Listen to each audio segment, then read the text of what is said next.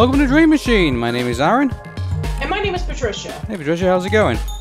I'm doing good. I guess we're a little bit overdue for this discussion, huh? Yeah, we've been far overdue for this discussion, and so let's just explain to everybody kind of what's gone on. So, we've been trying to get this done for a while, but the big problem is that we work very hard jobs pretty much, and so Patricia's over at uni, and I do my work as well, and so it's been kind of hard to kind of find time to kind of do this episode. So yeah, so we do apologize in advance about not being putting this off for so long. But and by the way, even though this is coming up on the Aaron Meta Show podcast feed, it doesn't mean I'm back yet. I mean that I'm still on hiatus until January. So this is kind of like a one-off special that I said we'd be doing throughout the up until December. So for those of you who do not know, Dream Machine is the show that me and Patricia do, where we review a DreamWorks film, and we've been doing it all the way from the first DreamWorks animated film,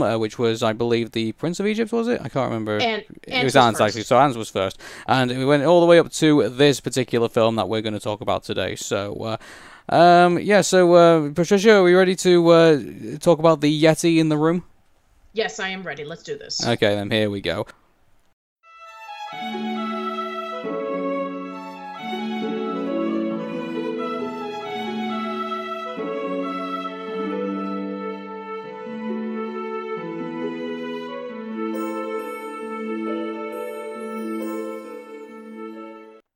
So finally, we come to Abominable. It is a computer-animated film written and directed by animation veteran Jill Colton and co-directed by DreamWorks employee Todd Wilderman. It was released on the 27th of September of 2019 in the USA, and I have to say, well, I mean, I guess to begin with, I mean, just as an overall, I mean, actually, before we even get into the movie, for those of you who do not know, me and Patricia actually both saw this movie in theaters, and also we kind of got some similar trailers as well, so maybe it might be worth kind of touching on them before we get to the feature presentations. So, some of the common trailers that we got, so the first one was Onward, which is obviously a Pixar film, so, obviously still promoting the original trailer that came out on YouTube, and so, nothing more to kind of like suggest what more else is going to kind of happen on here. It's going to still be kind of like this fantasy world which is kind of gone into modern times, and there seems to be kind of like this one character who believes that everything is kind of like either a quest or an adventure or things like that, whilst our other character, who's going to be kind of reminds me of Linguini from Ratatouille, he's kind of more just kind of like going with the flow, pretty much. So right. Yeah, so not much else to kind of report on, really. It's still the same. You can still watch it on YouTube, you can still watch it on Twitter, so like that trailer's still out there, but they're still repeating it in cinemas, which is kind of weird because we're not going to be seeing it until next year, I believe. So that's right, yeah. And not only that, but Soul is going to be coming out next year as well. Yeah. I don't know about Soul because, like, we don't really have an idea of what that's going to be yet, but why do I get the feeling it's going to be like around kind of like soul and jazz music? I mean, that could be a possibility because, I mean, when we first heard about the concept of soul, we thought it was going to be like, oh, it's going to be like Inside Out, but that could also be a possibility, like soul as in like music, so absolutely. Yeah, maybe it probably will be, so, but anyway, that's still going to be coming soon. The next trailer that me and Patricia got in common was Frozen 2, and so that kind of showed off a bit more. I mean, obviously I hadn't watched kind of like the last trailer before. Obviously we get the release next month, I believe. Frozen 2 is due for. There was a trailer that came out like about a month ago that revealed some more insights into the plot, but it was just the original trailer that we saw since last year. Yeah. So I mean, well, actually, I got the newer trailer, I believe, which is the one that's where the troll kind of rock people kind of saying, "Oh, well, once we believed that Elsa was too powerful, but now we don't know if she's going to be powerful enough for this new adventure," and so they have to go up to the north to kind of take care of things over there, and so it'll be interesting to see where we go. But, I mean, for those of you who do not know who've listened to the Aaron Meta Show, I did make a very bold prediction that I thought that this was going to do better than The Lion King. But, we're close to release, and I just feel like the buzz just isn't there at the minute. I feel like, I mean, obviously we're a bit way away from the actual, obviously release of Frozen 2, but I don't know now. I just feel like it's not, I just don't feel like it's in the air anymore, I just feel like maybe this isn't going to do as good as I think we're going to do. Maybe it's probably going to do it, basically kind of maybe do like maybe 4 or 5 times its budget, maybe. Not actually kind of like break $1 billion, I think. Well, I just want to let you know that I have a prediction that Frozen 2 is going to be like one of the biggest hits of the year because 2019 has been a weak year for animation. Yeah, but hasn't The Lion King also broken $1 billion as well? Yeah, but I mean that's kind of hard to say because it's like a live action remake, even though people say, "Oh, but it's animated with CGI, so that counts." And not to account for, but also we had Aladdin, and then we had Dumbo. So it's like, yeah. Well, I mean, the thing about this, I don't think. Well, The Lion King, you know, all the characters are all CGI.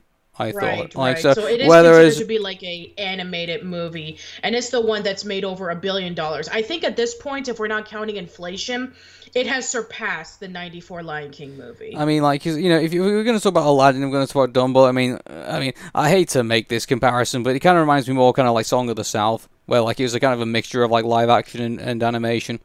Right, you know, right. So it's like, it kind of fits into that kind of category, really. You know, minus the racism, but you know, like, Right. yeah, but you know, so for me, I mean, right now, I think if we had to be honest about, you know, the whole animation scene at the minute, I think we could technically say that The Lion King is probably going to be like the most, even though it's probably not technically, you know, fully animated. It's going to be probably like in regards to kind of like where. What was needed to kind of put the movie together. I think I would say that The Lion King is probably going to be like the most successful Disney film, at least. You know, isn't that sad, by the way, that the movie that a lot of people regarded as like one of the worst live action Disney movies because it was just a copy paste of the original, and it's the one that made the most money this year. Yeah, I mean, it'll just be it'll basically just be a testament of time of how 2019 kind of panned out for everybody. Kind of like, you know, it's like, hey, we had all these. I mean, keep in mind, I mean, there was Toy Story 4 as well, wasn't there? But yeah, Toy Story 4 as well.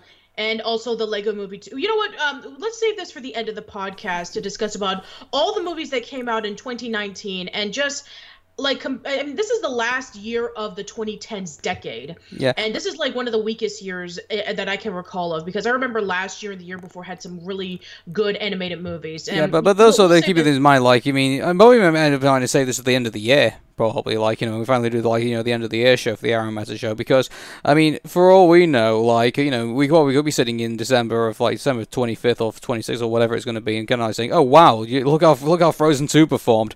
Like, you know, really went above and beyond. Who knows? Maybe we'll even discuss about the original Frozen and Frozen 2 to see how well it turns out. We'll see. Yeah, I think so. I mean, in the meantime, like, let's just wait and see. I mean, like, who knows where we're going to end up at this time. But those are the two common trailers we kind of got. Funnily enough, Patricia got the Playmobil movie trailer, which yes, I did. Came out in this country, but we never saw it, so like, or even heard of it, as far as I'm concerned. So like, that kind of like flew under the radar. And also, it's interesting because I saw the date, and you were asking me about like, oh, there's a Playmobil movie. When's that coming out? I was like, oh, it already came out for you guys in August, and in France it already came out even before then. And you were like, what? Because for us in America, it's coming out in December. Yeah, it's really strange, like, because as far as we're concerned, like, we thought it already kind of like somewhat happened, I guess. So it's like, it's very strange for me and very strange for Patricia. I'm just going to turn you up, Patricia, just a little bit because I think you're a little bit quiet. I think in the minute, but okay, hold on. I don't know if you. Oh, hang on a second. That was perfect. Just okay. Getting you there. Cool. Okay. Sorry. Yeah, let's just cut that out. Okay. Sorry about that, everybody. We're still basically. I'm recording this from the Let's Play room because I'm lazy. So yeah. You have to apologize, everybody, for the that's fine. technical difficulties that we've got for the minute. Like, you know, that tends to happen a lot here. Well, hopefully by next year that'll all be ironed out. So hopefully. Just because you don't see anything in the front of the house doesn't mean nothing's happening at the back of the house. Okay, so it's like all the junk's in the trunk, you know. So. oh wow! You had to put it in that way up. Yeah. So anyway, Abominable. So going back to Well, actually, let's. There are a few trailers that I did receive. I received Trolls World Tour again, and then I received Arctic Dogs again, Spies of Disguise again. oh And yeah, we got Spies in Disguise as well. We didn't get Trolls World Tour, and we didn't get what was the other movie you said before? Arctic Dogs. We didn't get that either. So basically, I mean, funny enough, like we are supposed to get Trolls World Tour next year, but there's been no trailer for it, as far as I'm aware, at least as of yet. So I mean, like they're playing it up online, but they're not playing it in cinemas at the minute here in the UK. So Yeah. that's interesting as far as I'm concerned. But I guess we can talk about Trolls World Tour. I mean, I know we were really critical of Trolls, the original movie, but I don't know why. But for some strange reason, I'm still holding out for Trolls World Tour to be some kind of somewhat at least somewhat likable in a way, because I mean, the fact that he's going to focus on rock and metal, and there's a possibility that I'd be very surprised if Jack Black does not make a surprise appearance in this movie, given the fact that he's done other DreamWorks productions, and if they get Axl Rose from Guns N' Roses, if they get AC/DC, if they get Metallica, if they get if they get all the rock legends in there, Judas Priest, all those people kind of get in there and have some fun with it, maybe it will actually be kind of somewhat enjoyable to kind of like see these guys kind of like bad guy it up in this.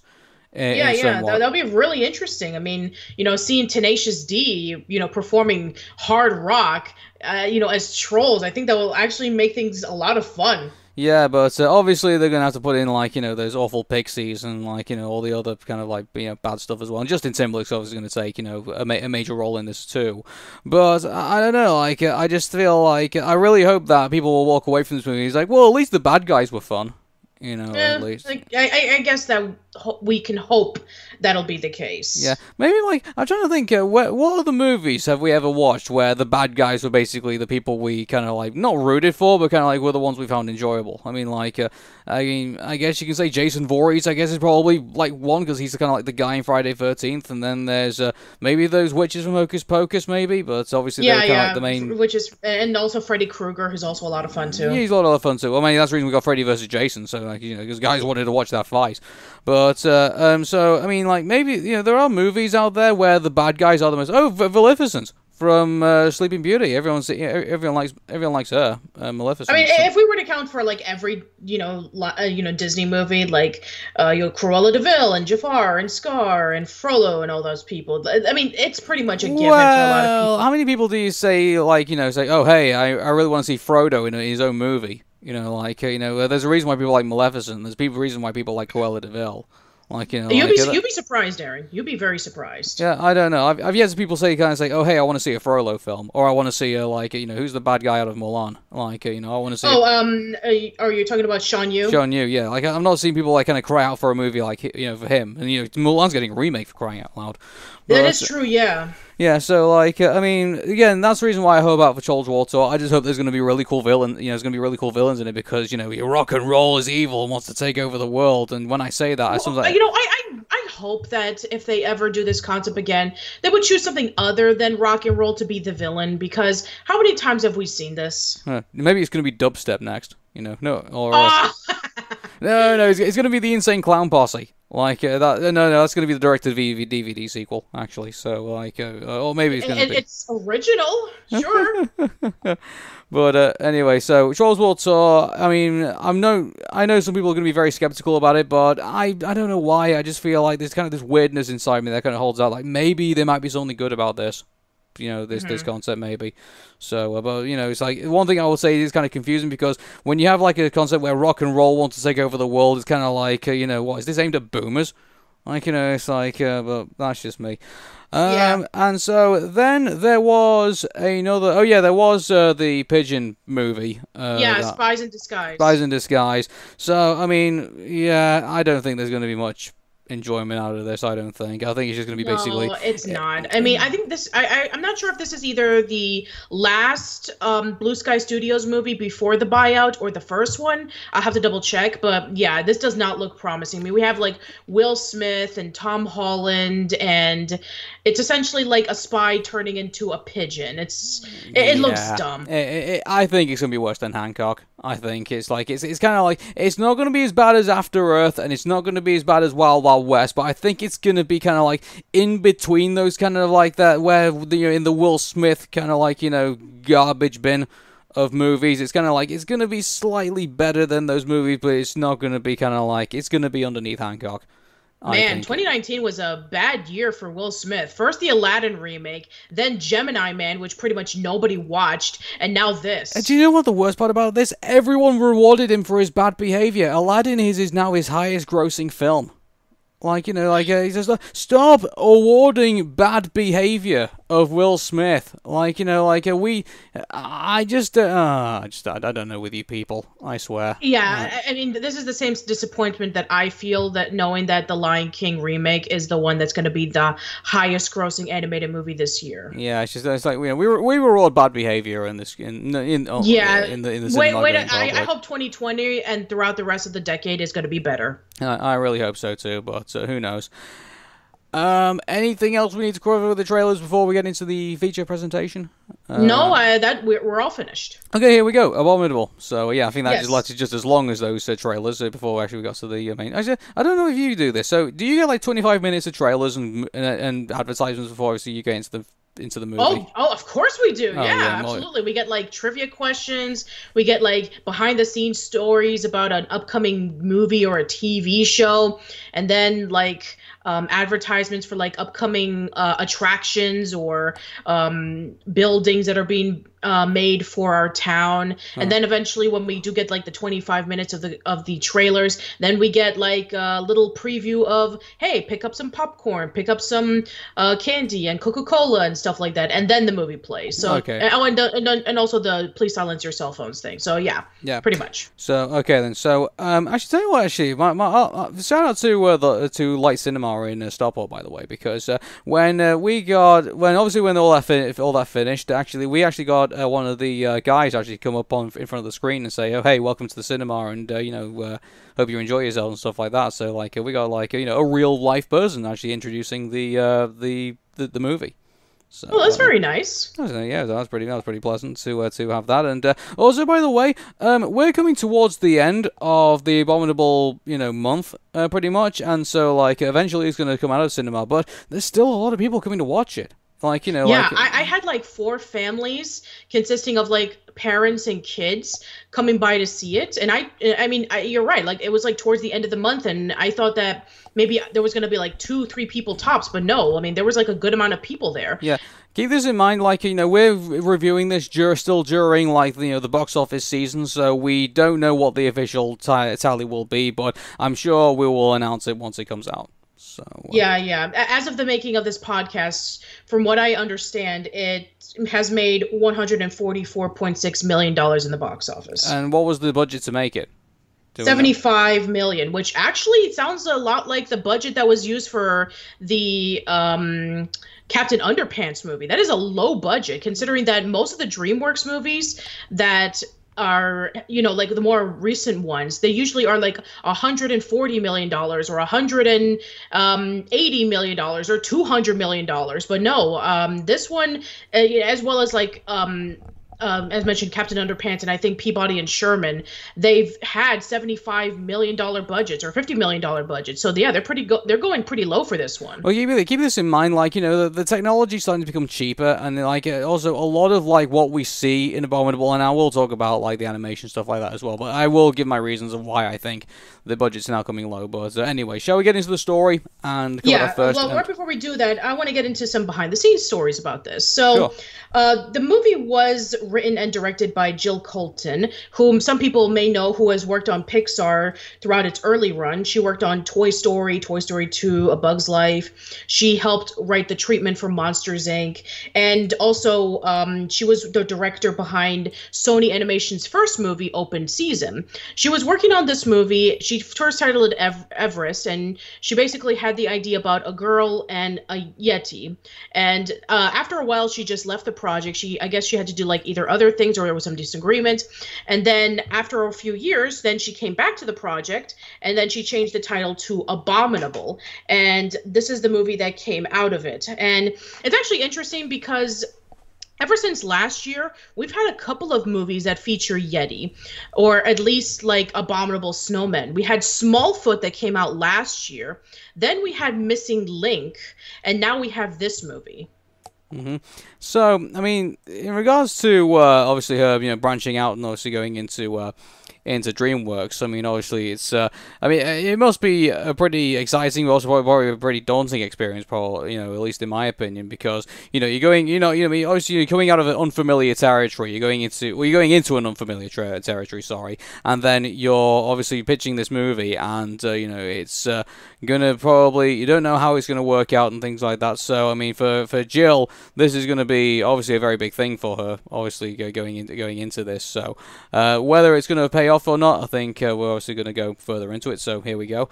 So the plot goes around the city of China, and a Yeti escapes from this facility. And I've got to be honest with you, I really thought, at the very beginning, I looked at this and thought, oh my god, we're getting a Doom Eternal parody here. Like, it's going to be like, the Yeti walking through and, like, everyone's kind of, like, moving away because he's going to come and go do something cool. But, no, we're in view, in first person of the Yeti going through the facility. And, so he gets to the point where he gets to the electric fence, and then all of a sudden we see the supernatural powers of the Yeti and what he can do.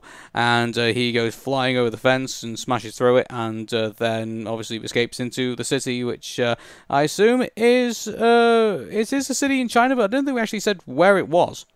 Yeah, it is the city in China. I believe it's Shanghai. Okay, because I mean, here's the thing about this, and so I mean, I'll accept it's based in China, but I don't know why. I just feel like, you look at the movie and you see that it's a nice, vibrant community. And here's the thing about this: I'm sure a lot of people in China are probably going to give me a load of shit over this by me saying this, but I'm just going to go out with it because that's how I feel about it. Does it feel like China in this situation is a little bit over romanticized? A little bit. Because... I mean, it almost kind of reminds me of San Tokyo from Big Hero 6. Yeah, he's like, it feels like, I don't know, like, it kind of feels like a more Western interpretation of what they what people think of China. I don't know, like, because I would be interested to see what people from China actually would have made of this movie. In a way. I mean, don't forget that in addition to DreamWorks animating it, Pearl Studio, which is DreamWorks China, as it was originally called, also worked on this movie, and they were the ones who did Kung Fu Panda 3. Right. So maybe there is some like Chinese influence, like maybe parts of Shanghai does look like this, like the buildings and the community and all that stuff. So maybe it is a possibility that there are parts of China that does look like that. There probably is, yeah. And I mean, I'm not saying that there isn't, but I mean, you hear all the negative things that are happening in China right now. The Hong Kong protests. What's happening to the Uyghur Muslims in the in the west of the country. It just, I don't know why. It's like watching this movie, knowing all of that's still going on. It kind of made me feel a bit uncomfortable. It almost felt like propaganda in a way. Like, that's fair. Yeah, because like I mean, I really don't. I think it's a bit unfair to compare it to this, but do you know? Remember Squirrel and Hedgehog? That North Korean kind of like cartoon. Like that's, I forgot about that movie. That ultra violent thing. Like, and you can see there, that they're kind of pushing in, like, oh hey, this is a wonderful utopia, and like the animals need to protect it, and they have lots of food and things like that. When in North Korea, we know that's not the reality.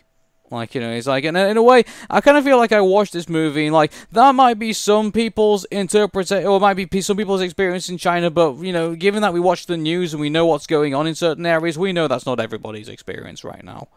Mm-hmm. Like, and so it feels a bit plastic when you look at it. But that's just moving away from all that. Like, we look at, obviously this is a place in China where obviously this Yeti is obviously escaped, and so I mean obviously we're introduced to Yi, who obviously avoids a mother and a grandmother. And works really hard, and the reason for doing so is because, I mean, it's explained later in the movie that she's trying to obviously get over her father's death, and so it's she basically kind of works to kind of like not, you know, obviously to kind of move her away from kind of grieving, which, you know, is a real thing for some people, because when, you know, I've heard stories of people who have lost, you know, their mothers or fathers or both parents and things like that, and the only way they can kind of get away from the, or at least take their mind off the grief, is basically to kind of distract themselves as much as possible. And Exactly. so, Yeah. I think that I've heard a lot of articles. I mean, interviews and read articles online about how people cope with grief by constantly working. If they work and if they focus on other things, then they can be able to push off all of the stress and all of the tragedies that are going on at home.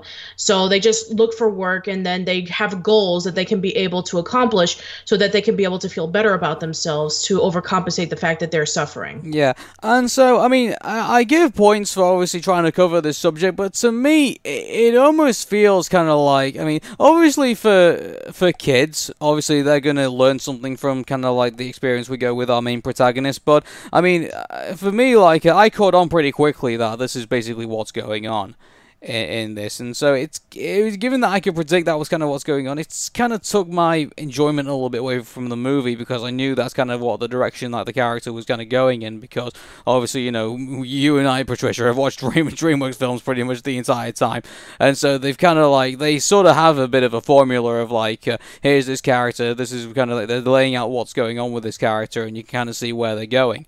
You know, yeah, and Pixar, you know, sometimes does this as well, but at least it's clever enough to not let you know of everything that's going on, and it reveals bit by bit on what the plot and the drama is, and then eventually, when it's just the right moment, that's when you feel the most impact. Like with Inside Out, for example. Yeah, but it didn't feel all that much Pixar-y, kind of like in that way. If anything, that kind of like, it kind of reminded me of that Dwayne Johnson film, San Andreas. You know, the one where he's trying to rescue everyone from the earthquake, and he's running around trying to, like, you know, and he only punches one guy, which is really disappointing for a Dwayne Johnson movie.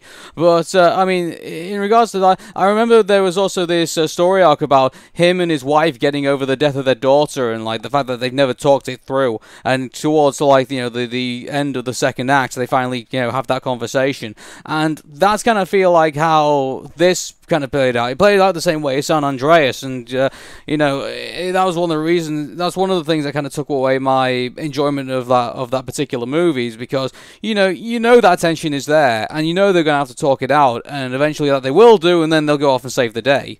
You know, and that's kind of what happened in this. You know, Yi, you know, obviously talks out with one of the other characters. Like, is it Peng? I think it is. Yeah, it's Peng. Yeah, cool. Talks it out with Peng about how she feels about her father, and obviously that's after, you know, the violin gets smashed. You know, the one that she cherishes, and obviously gets repaired. Oh wait, it's Jin. Jin. Oh, Jin. Sorry, Peng's the basketball kid, isn't it? You know what? I'm probably going to be saying this a couple of times throughout the discussion of this episode of Dream Machine, but this movie, very similar to how when we saw Turbo, it gave us Ratatouille vibes.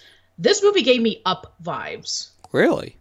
Yes, think about it. So we essentially have a plot where an old man has been chasing around this creature for so long because he was ostracized and ridiculed by all of his peers. And he works so hard throughout his entire life so he can be able to capture this creature and prove it to everyone that he did all this. And he has this massive collection of everything that he captured, of all these rare and exotic species that he's collected over the years. And then we have a little, you know, chubby kid who's like really optimistic, and he's not really good at much of anything, but yet at the same time he's just so cheerful about things that it almost makes you want to puke rainbows. And then you have like this, you know, magical and beautiful world in the jungle that they travel around into. It reminded me of Up. I mean, you essentially have Peng as Russell, and Mr. Burnish is essentially Charles Muntz. Oh my god. So basically we're talking about Up again. Okay, welcome to Pix Mix. My name is Aaron. And my name is Patricia. Hey, Patricia. How's it going? In this episode, and okay, good night, everybody. Oh my god.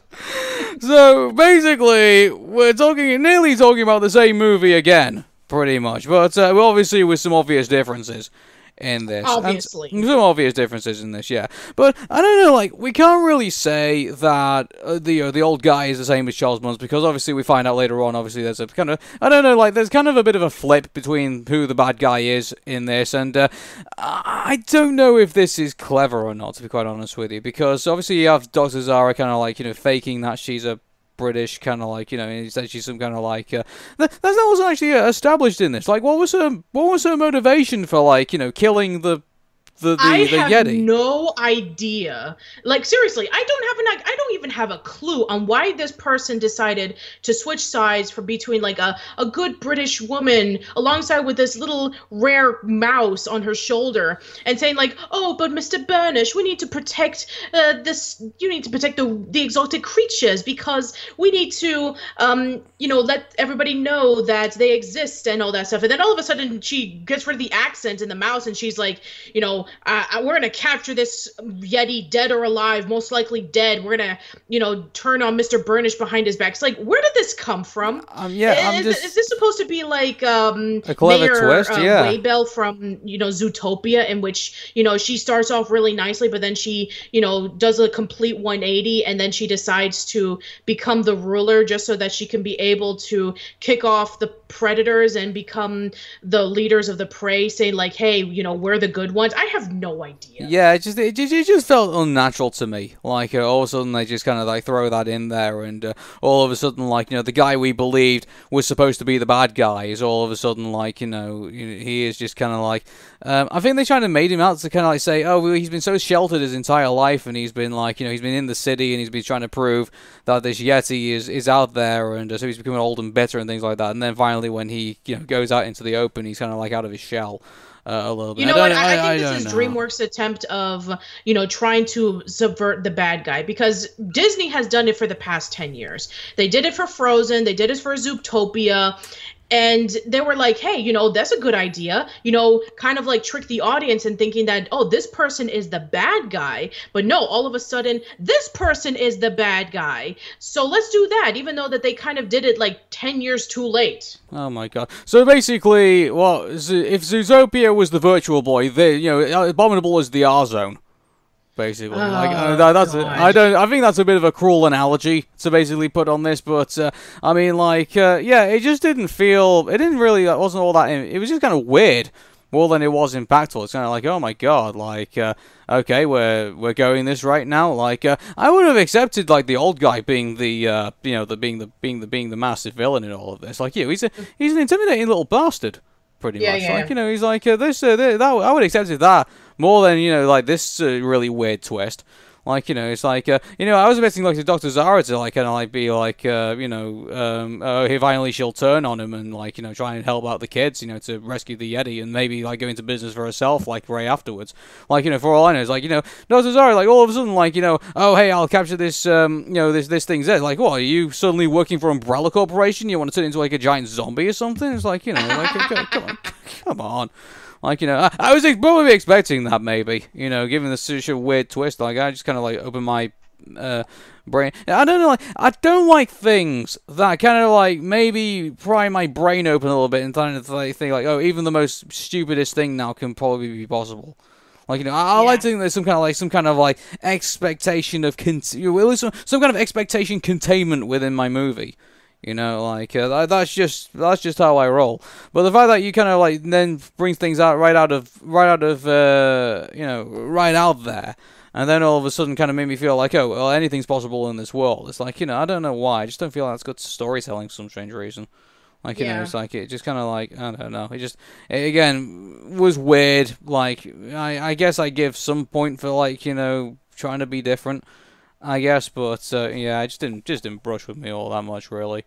Yeah, so let's talk about yeast ferns for a second. So we have Pang and we have Jin. So Pang, as mentioned before, he kind of reminds me of Russell, except that instead of being an optimistic Boy Scout who can, who's not very good at living off of the wilderness, we have him, loving basketball and wanting to play with his friends, but they're always so busy. But he has this bit of optimism, and that's all his character is. He's just the optimistic boy. And then we have Jin, who's like this, oh, here's the millennial, cliche. Oh, I'm gonna Yeah. take a bunch of selfies. I'm dating every girl left and right. Look at my cool shoes. I'm gonna post this on Instagram because I like being popular online. Lol. Here's the thing about what makes this unrealistic. I'm pretty sure Instagram is banned in China.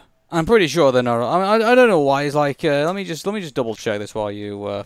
Yeah. So throughout the movie, we have, they've been friends for a very long time. It's even said later on in the movie that Jin and Yi have been close friends, and that Jin was always protecting her because he would always she would always get into trouble, and that they kind of have like a bit of a friendship with each other. But because they've gone their separate ways, with Jin being the ladies' man and looking good and getting all the cool new outfits, we have Yi working really hard to make money so that she can be able to travel to all the places her father's been.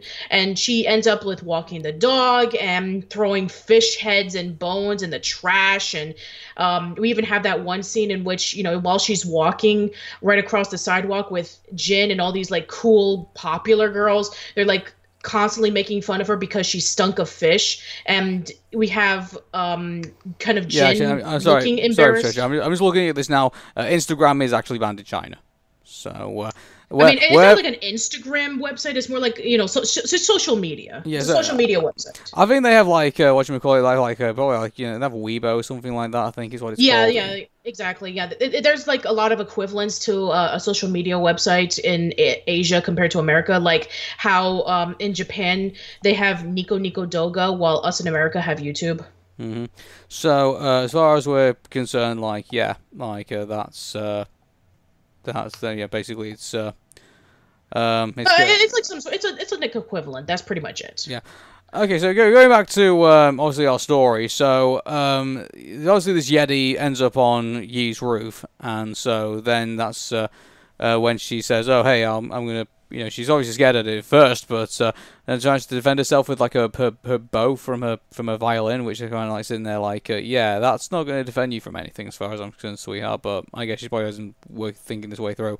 But, of course not. Why would you feel like if a giant creature just landed on your roof and you have nothing to like defend you? What would you do? Yeah, actually enough, you can obviously see Yi is kind of somewhat like some kind of workaholic at this point, because obviously now she also knows kind of like first aid, because when she sees that the Yeti is injured, obviously the first thing she does is go into the pharmacy and pretty much like brings a giant version of like of bandages and obviously of other stuff as well to kind of like do first aid. So she has some kind of like first aid training from the looks of it. Yeah, she does. Probably from working one of her other jobs. I don't know, but so she obviously. What do you think of the bond between Yi and obviously the Everest? The Yeti character. It's very sweet in some points, but it's nowhere near as loving and impactful as Hiccup and Toothless. Yeah, I think. So to me, it's like it's interesting when obviously she gets when he repairs the violin, and then obviously she starts using it, and all of a sudden he does all this magical stuff. And but besides that, it's the only kind of really kind of like special bond they kind of, I guess, probably have with one another. Yeah, and that's the only special bond that there is, because at least with Hiccup and Toothless, Hiccup was the one responsible for, knocking down Toothless's wing, and he was the last of his kind. So he was alone in the world, and Hiccup felt alone in the world because he was the outsider of his tribe. And so they had this bond with one another because they were both alone, and they both had practically no one to befriend with. And so over time, they were able to find each other's strengths because of each other, and that was what made their relationship so impactful. Mm-hmm. So it's obviously we're not going down the things like, oh hey, maybe you should have kept it as a pet, or obviously trained it as to fight or something like that. Obviously it's I know Japan's got Pokemon, but China doesn't need that. But in regards to I guess they did what they could with it, I think, without it obviously trying to kind of copy from other things, so at least not too much. And so I think it's really hard to have a permanent bond, because shortly afterwards, when she sees that the Yeti is in her roof, that's when we have the helicopters looking for the Yeti and trying to capture it. And then she realizes, oh, they're going around looking for this creature, and so that's when she hides it, and then she thinks of an idea about, like, what to do or getting to know it, and then there's a billboard outside that says Everest in it. Yeah. And do you think, then that's do you what think made at her that, decide. do you think at that point, do you think the movie kind of overexposed itself a little bit? Like, you looked at that scene and you thought, oh wow, this looks like it should be like at the end of the movie. Like, there's like, oh, it's this giant chase scene through the city. And oh, look at all the places that they're going, stuff like that, and look at all the chasing they have to do through the city. It almost felt kind of like, oh wow, we're only like 20 minutes in, and all of a sudden, like, we're upping up the action to this point a little bit, and I get like it was going to get even more up the ante, like, obviously they end up in the Gobi Desert at one point, and they end up in other places in China as well, and but I mean, to me, like, all of a sudden we got to that point, and I thought, oh wow, like, I don't know why, like, I don't know, I don't like the fact that they went all the way around China, for me. I felt like that was just a bit too crazy for me. Like, it kind of reminds me, like, again, like, I know I've bring this up loads and loads of times. I know, Patricia, you've never seen it, but Dr. Rabbit's World Tour, like that Colgate commercial where they, like, he goes to, like, Europe and Australia and things like that, like, with, they cut scenes, very quickly. It just kind of felt a bit strange, kind of like going all the way around China and within, like, an hour and 27 minutes.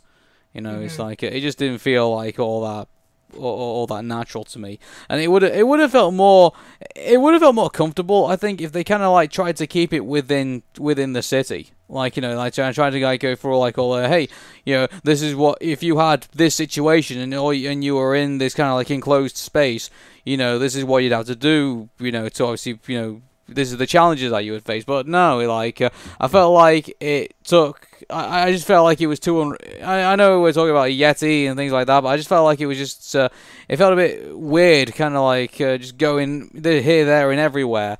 And I would have like felt a bit more. Kind of, I don't know why. I just felt like it would have been better if like the whole thing was kind of like the whole story just took place within the city in China, rather than just kind of like going all around China.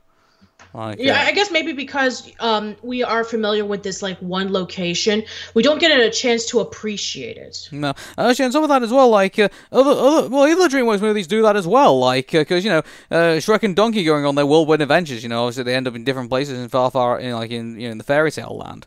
Like, yeah, like, but that wasn't until Shrek 2. With the first Shrek, we were able to go around with the swamp and Duloc and the castle and all that stuff. But it was still all like in one, like one particular location. At least with China, I mean, China is a huge country, and then they went all the way to Nepal, where the Mount Everest is. So they had to travel like across at least a few countries for that. Yeah, but I don't know why. I just felt like other kind of like, even in Ants, like, yeah, okay, then you could argue it was all done in like in Central Park or wherever it was based. But at least remember, Ants was in New York. Yeah, Ants was in New York. Yeah, but at least it felt like there was like different areas to it. Like there was Insectopia. There was like going through obviously the grass, and there's obviously like going towards the termite nests and things like that. Like, at least all the different parts of that park felt like different parts of the world.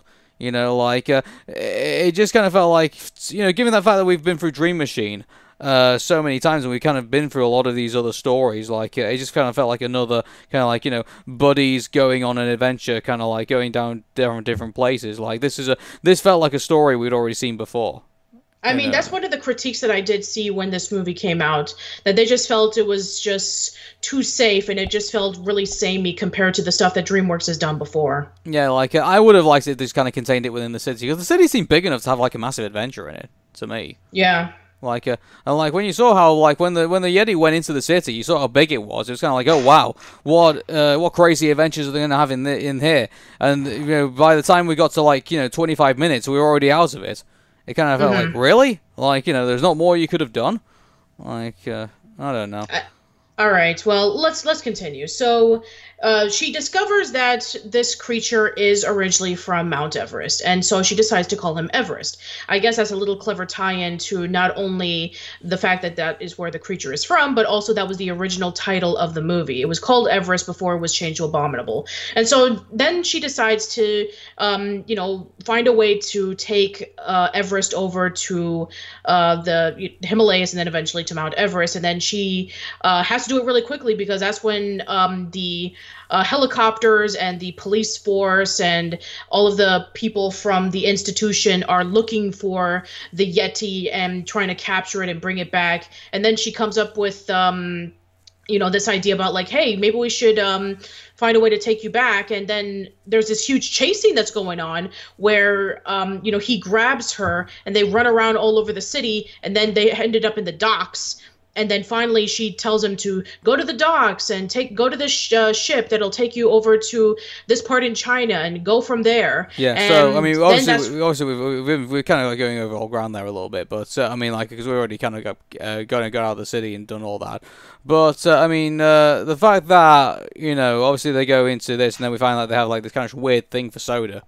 All of a sudden, like the soda joke, yeah. Like Pang was mentioning about like, oh, we don't drink soda in my house, and then he starts drinking it, and then he goes like incredibly wild. It kind of reminds me of that scene in Foster's Home for Imaginary Friends, in which Mac is told by his mom to not eat chocolate, and so when he starts eating it, he goes like completely wild and out of control, and he even loses his clothes at the end of the episode. So like, I mean, there's been other things where. People are like, drank. Well, mind you, there was that thing in whatchamacallit in what was that thing with we had RJ and had that squirrel in it. What's it called? The cheese. Over puffs, the right? Over the hedge. Yeah, like there was all that stuff as well. Puffs. Yeah, all the cheese puffs. But I mean, so a lot of that felt kind of a bit borrowed from all of that too. And then we got this really weird scene where Everest decides to use his magic to make these huge blueberries, and I don't know why he grew them to the degree that he grew them to, but that was never really fully explained. I mean, obviously they said that. I was trying to think, when did they say that he was a kid? I mean, that was. I think it was like during that scene, like after they're done cleaning themselves up and they settle in for the night, and then they were saying like, oh, maybe he's a child because they were seeing Peng acting really crazy, and then we saw Everest acting the same way, and then Yi was like, oh, maybe he's a kid, maybe he's very similar to Peng's age, and then Jin was like, are you crazy? This thing is gigantic, it can't be. And then that's when he starts like acting a little bit off, and then that's when Yi said, yeah, he's a kid. So, obviously we have that crazy scene, and obviously they fall. But obviously, there's the thing about this. I don't like this thing where, you have kids, like, who go on these adventures, and then they just kind of, like, when it gets to night, they just kind of, like, fall asleep on the floor, or something like that. It's like, does none of them ever thought, like, like, bringing a tent, or bringing, like, a sleeping bag, or anything like that? I mean, to be quite honest, like, it was very last minute. Like, we saw Yi, like, taking, Everest over to the docks, and then then she was like, maybe I should go with him, and then she runs by and then she jumps off, and then the boys actually join them at the very last minute, so they had no idea that they were going to be doing this either. Yeah, like, like, wouldn't you think, like, when they've got there, like, they would say, oh, hey, maybe we should pack some camping, maybe we should go find a store that has, like, camping gear and stuff like that.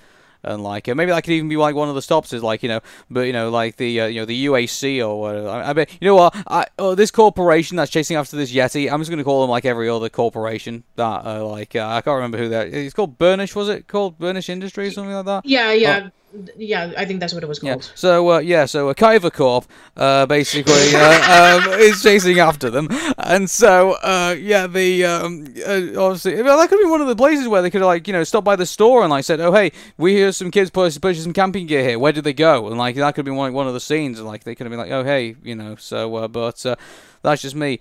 So then. Eventually we get, I mean, obviously it's not the first scene that we get, but obviously we get some of the scenes where she plays a violin, and I gotta be honest with you, everybody, but is it just me, or did the violin scenes didn't feel all that natural? when you heard them, because I could, in the theater when I was listening to it, I could kind of like hear like the reverberations of like the of the room like they played the violin in, and it kind of like it, like, you know, like in Fantastic Mr. Fox, for example, like, you know, they when they recorded all the voice acting scenes, they actually recorded it in like the places that sounded like what they would be like if they were in the tree or if they're out in the country and things like that. That's exactly what they did. Yeah, because most of the places that they went to, they went outside to do most of their recording. Like, I mean, most of the places they did was like at a farm because they wanted to capture the authenticity of the audio. Exactly. Like, I mean, you couldn't do the same thing. I mean, that's groundbreaking. You couldn't do exactly the same thing here. Like, you know, you couldn't have had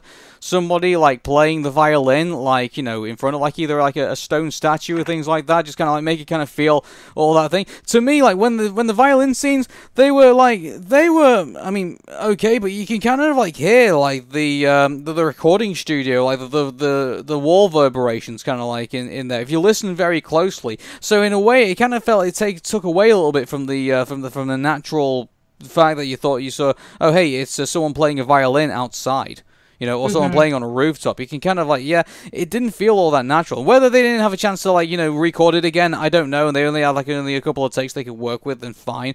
Maybe they could only get like the violinist to kind of play in a particular theater or like in a particular place. I don't know, but I don't know, like it didn't feel all that natural to me when I was listening to it, and it kind of took me a bit out of the scene, a little bit. And, that's fair enough. Maybe I'm being overly critical. Maybe some people did get something out of it, but for me, like, it didn't sound all that great, to be honest with you. So, like, yeah, but I can understand where they were trying to go with it, to be honest. Right. So. And so obviously we get those scenes, and then we get the going around all the places in China, and so they go on the whole thing, and so. You know, Trinity Industries is obviously still after them, and so they gonna keep doing that, and so.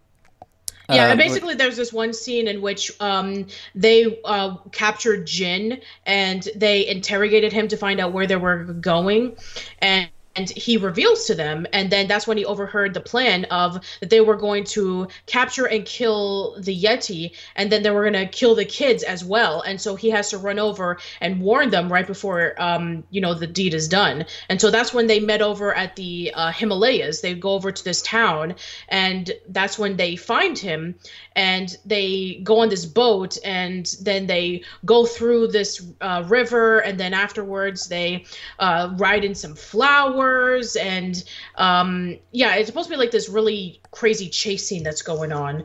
We even have that little scene in which when they have the giant truck turn into a boat while they were chasing after them, and it kind of reminded me a little bit of the Convy from the Wild Thornberries. And also that's when you know, we saw Jin in a few scenes where, you know, his shoes are getting even more dirty, where he sells his cell phone so that he can be able to get the rope, the boat, and also we have that scene once again with him and Yi trying to connect with one another, especially when the violin breaks. And so there is a bit of character building that is going on, where the friendship is getting even closer the closer they get over to Mount Everest. And we even have this really nice scene over at the Yellow River, where the koi fish is jumping upstream, where it's supposed to be a representation about like you know, people who are going through problems are going through high obstacles so that they can be able to accomplish their goal, which is true, by the way. That is a legend in China, where you have the koi fish who goes in through many obstacles and jumps up the highest waterfall and then transforms into a dragon, which where they got the inspiration for Magikarp and Gyarados in Pokemon. Yeah. Well, let's just hope this movie isn't a fish out of water, but let's... You saw that coming, come on. Nah, okay, fine. Yeah, okay, so we get those scenes, and then obviously we get to the point where they get to the bridge, which is obviously going to take them over to Everest. And so, I mean, that, like, obviously it was going to be, oh yeah, they're going to get into the middle of the bridge and then they're going to get captured or something like that. I knew something like that was going to happen. And then they get to the point where, obviously, Dr. Zara, like, you know, darts darts Burnish, and then obviously takes control of everything and obviously gets the... that, and then obviously there's the darker side where, I mean, obviously we knew she was going to kill the kids at some point, and so I guess like her shoving Yi off the side of the bridge isn't too surprising. I guess. But I mean, like it's. I don't know. I guess I kind of expected that. I would have liked to. I mean, here's the thing about this. I would have liked it where if they kind of kept that a bit quiet, and then I think the shock of Dr. Zara throwing or at least pushing Yi off the bridge would have been like somewhat more shocking. I guess, Yeah. but I don't know. Maybe the censor board probably told them to say, hey, you can't do that or something like that. I don't know. You know, Yeah, like that's true. I can see why you say they played this too safe, like because they kind of announced kind of some of the stuff that was going to happen long before it was gonna happen. So like it was again. Yeah, like It's, they already showed it already. Like if they would have revealed it, like oh, in the last minute where maybe we have a scene in which when Jin was overhearing Dr. Zara talking to her main henchman, saying like, what are we gonna do with these kids? And then she'll be like, oh, here's what we're gonna do, and then maybe he tries to escape and then he gets caught, or maybe when after he leaves, that's when they reveal, oh, so what are we gonna do with these kids? And then she'll say, I'll think of a way, and then it cuts off into another scene. yeah, maybe they should have gone in that thing. I don't know, but Yeah. obviously the rest of the kids get captured, and we think Yi's. Well, obviously Yi's not going to be dead. But you know what? I was thinking it was going to be like, Yi would get knocked off the bridge, and then she would maybe find the other Yetis maybe, and they're going to save him, and then obviously then they're going to mount this kind of big rescue to kind of get they get Everest back maybe. But no, she Right. somehow grabs onto a rope, even though we never see any rope underneath her. So and also on top of that as well, she looks like she teleports from one side of from the end of the bridge to the middle of the bridge somehow. Like how the hell does that happen? I have no idea. There's a continuity error there, at least, or there's a scene missing from that bit at least. So I really want to see how on earth she ended up from one side of the bridge all the way to the middle. I have no idea. But so she grabs a violin, plays a tune, obviously rakes up the Yeti, and then he breaks out. And so that's somewhat I wasn't expecting too much. But yeah, it was. I don't know how she learned to do that though. That's another thing as well. I mean, I guess maybe throughout the early part of the movie where she finds out when the violin is magical when she plays it, she kind of uses a connection between her and Everest where she played the violin, and then when Everest wakes up, he heard the violin, and so he decides to give her some power, and that's how she was able to do it. Yeah. So obviously that's not going to stop Datadyne as they decide to get they get all the squad ready to try and get her out, but and then she obviously reverses the car and tries to run over the Yeti, and then does so, but she ends up causing an avalanche, and then she gets shoved off, and somehow everyone else does not get shoved off either, which is kind of strange. And then the Everest seems to survive and in a comical way, but I don't know. It's kind of hard to kind of I don't know why. To this point in the movie, it felt. I don't know why. It just kind of felt like a lot. I was also kind of engaging with I was looking around in the theater at the audience as well. I mean, towards the beginning of the final third and the ending of the second act, didn't you get a feeling that some people were kind of getting a bit bored of the movie? I think so, yeah. Yeah, because some of the kids were already wandering around the cinema. Actually, I tell you what. Actually, I forgot to mention this. I mean, this kind of sounds a bit sad, but during the scene where Yi is kind of spilling out about how she misses how depressed she is without her dad, one family during that scene went home. Really? Yeah. It's which is kind of sad in a way because some people will interpret that as saying, oh no, we shouldn't kind of tell these stories in these films because people don't want to see that, and it's kind of no, when you tell it really badly the way that Abominable has done, then of course nobody's going to be interested in this. They're only going to be interested in the main story of getting the cute little Everest thing home. Yeah, and it's not, and this thing can be pulled off well. I saw The Secret World of Arrietty in theaters, and to be fair, it's one of the more quieter and subdued Miyazaki films from Studio Ghibli, and it was based off of The Borrowers. But I remember the scene in which when the characters were wandering around, sneaking out late at night to get the items that they need for the evening, and they saw the world, into their perspective, which is really tiny and simple everyday items were gigantic, and the kids were like in awe and in amazement because they thought it was really creative and clever.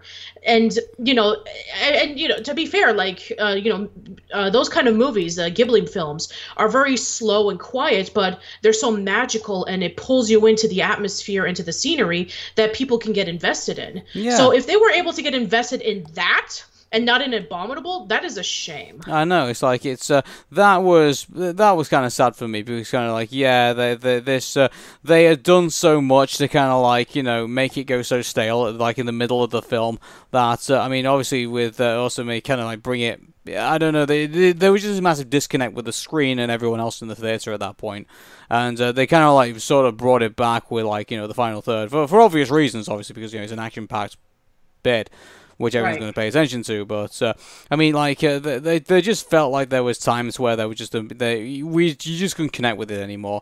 And then when we finally got to the bit where Everest finally got home and got to the top of Everest and things like that, and which is kind of weird because like when they went on that scene where they were flying on those like sky koi fish. Like, okay, they got all the way up there and mission accomplished and stuff like that, but how the fuck did they get down?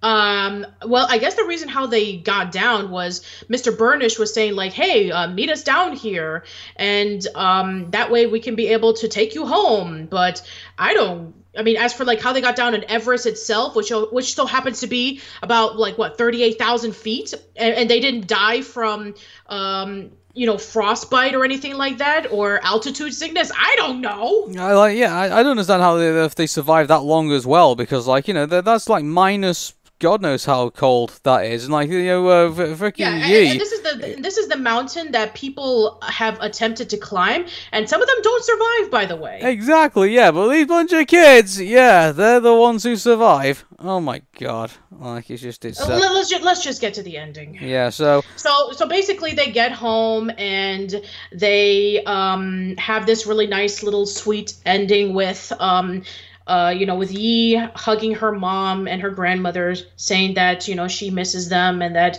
they're going to get together, and that they should have an appreciation for one another. Yeah. And what? At that point, I was expecting them to kind of like copy what was going on Inside Out. Like she was gonna have like this massive breakdown about her dad and stuff like that. And I was expecting that. I was gonna like, oh come on, Riley did this 150% better.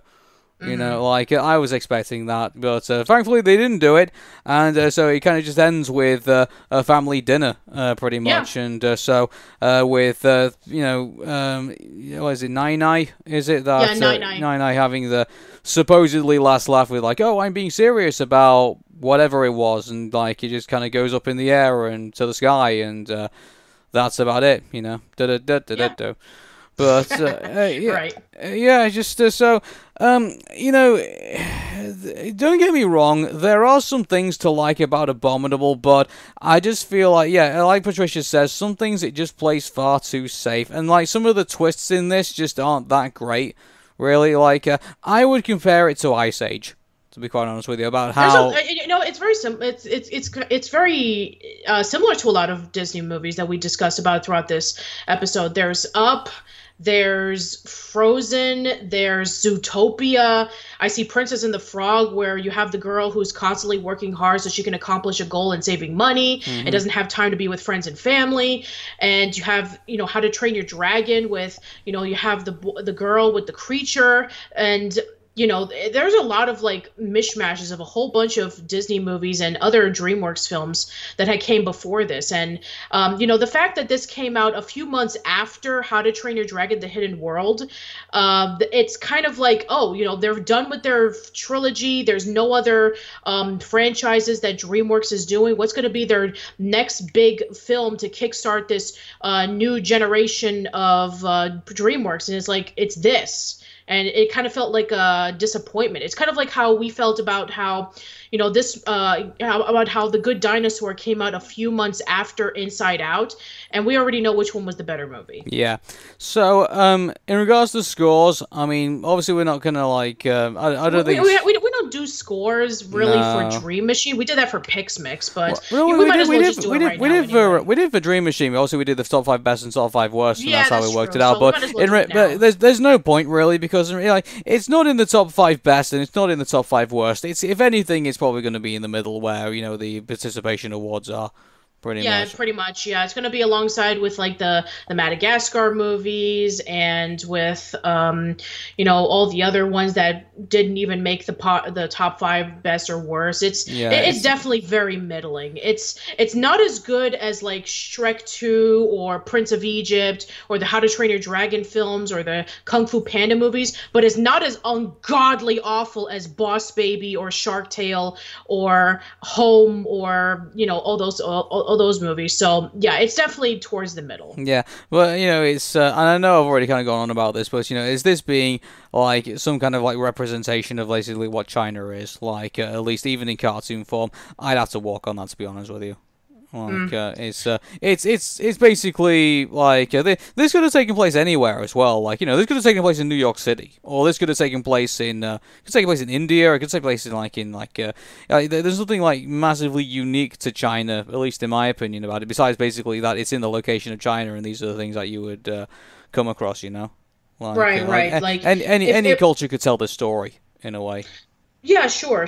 I guess that's how we felt about The Good Dinosaur, in which, like, it didn't need to be, like, prehistoric times. It could have taken place in the West. Yeah, and also, like, I mean, I'm not just saying that just because, it's China. Like, Mulan took place in China. Like, right. And, like, that was unique to China. For that story, but in regards to this story, this could be anywhere. I mean, for God's sakes, I mean, I know this is a really bad comparison, but Norm of the North didn't take place, it wasn't place in Canada, did it? It took place in whatchamacallit, in Antarctica. It took place. Well, where did he go? He went to America, didn't he? I think he went to New York. Yeah, he went to exactly. Because that's the place that everybody in movies go to, right? Yeah, pretty much. And so, you know what? Like, is there any? I know there's probably movies out there that haven't taken place in New York City, but like, I mean, it's either New York or California or Chicago or or maybe Atlanta, because Atlanta is becoming like huge in films nowadays. Yeah. So yeah, it's either one of those places. You know what? I want a movie to like. I'm trying to think of a place where it could basically be like, how about a movie in Columbus, Ohio? Or like a movie in, like, I don't know, Denver. Like, can't you put your movie somewhere else? Like, I challenge the movie industry, kind of like, go to some unknown place where, there's some kind of like, really unique culture or something like that, Like, yeah, that would be nice to see. Yeah, it's like, it's, this ant lives in Paris, Texas or something like that, I don't know. Paris, Texas. Yeah, is there a Paris in Texas? Yes, there is a Paris in Texas. Okay, then I was right on that. So, like, yeah. It's like, and he thinks he's actually in Paris, France. Like, shenanigans ensue. Yeah. But, yeah. So, yeah, that's our thoughts on Abominable. And while it's not, it's, it's not terrible, it's not great either. It's like... yeah. I guess we can say that for, like, all the movies that came out this year. Mm-hmm. So, I mean, it's... so what have we got coming next for Dream Machine? I think... Oh, well, let's see. I mean, besides Trolls World Tour that's coming out next year, we also have that How to Train Your Dragon Christmas special. Yeah, so maybe we might intake in that, because that's going to be a TV movie, is it? Yes, it is. It is, okay. So, we'll let you guys know. If we get a chance to do it, then we'll let you guys know about it. So, cool. Yeah, so out of all the movies that came out in 2019... I think this is the one that people are going to probably forget about, because, I mean, it's not horrible, but it's not going to be anywhere as good as, like, Toy Story 4 or How to Train Your Dragon The Hidden World. Yeah. I think that Frozen 2, when it comes out, I think it's going to blow Abominable right out of the water. Probably will do, yeah. Actually, before we end, there actually is one trailer that actually did come out. I think that, I don't know if Patricia actually got this one or not, but are you familiar that former WWE wrestler John Cena is going to be appearing in Playing with Fire? Which, I am, because that's also a Nickelodeon movie. Yeah. And I've been seeing the trailers and the behind-the-scenes stories of it when I was watching the mini-series of Are You Afraid of the Dark? Yeah, and I don't know why. I just feel like this is going to be his version of Mr. Nanny. Oh, God. And we don't know how bad that turned out. Like, even Mr. Jefferson can save that thing. But kabloom, kabloom, nearly hit the ceiling. But yeah. Anyway, anyway, we'll promise you we're not going to cover that movie. We are going to cover Trolls World Tour, and we are going to have a look at How I Trained Your Dragon, the holiday season special. So, yep. But until those times come, my name is Aaron. And my name is Patricia. And take care, and we wish you well for the rest of the year. See you later, guys.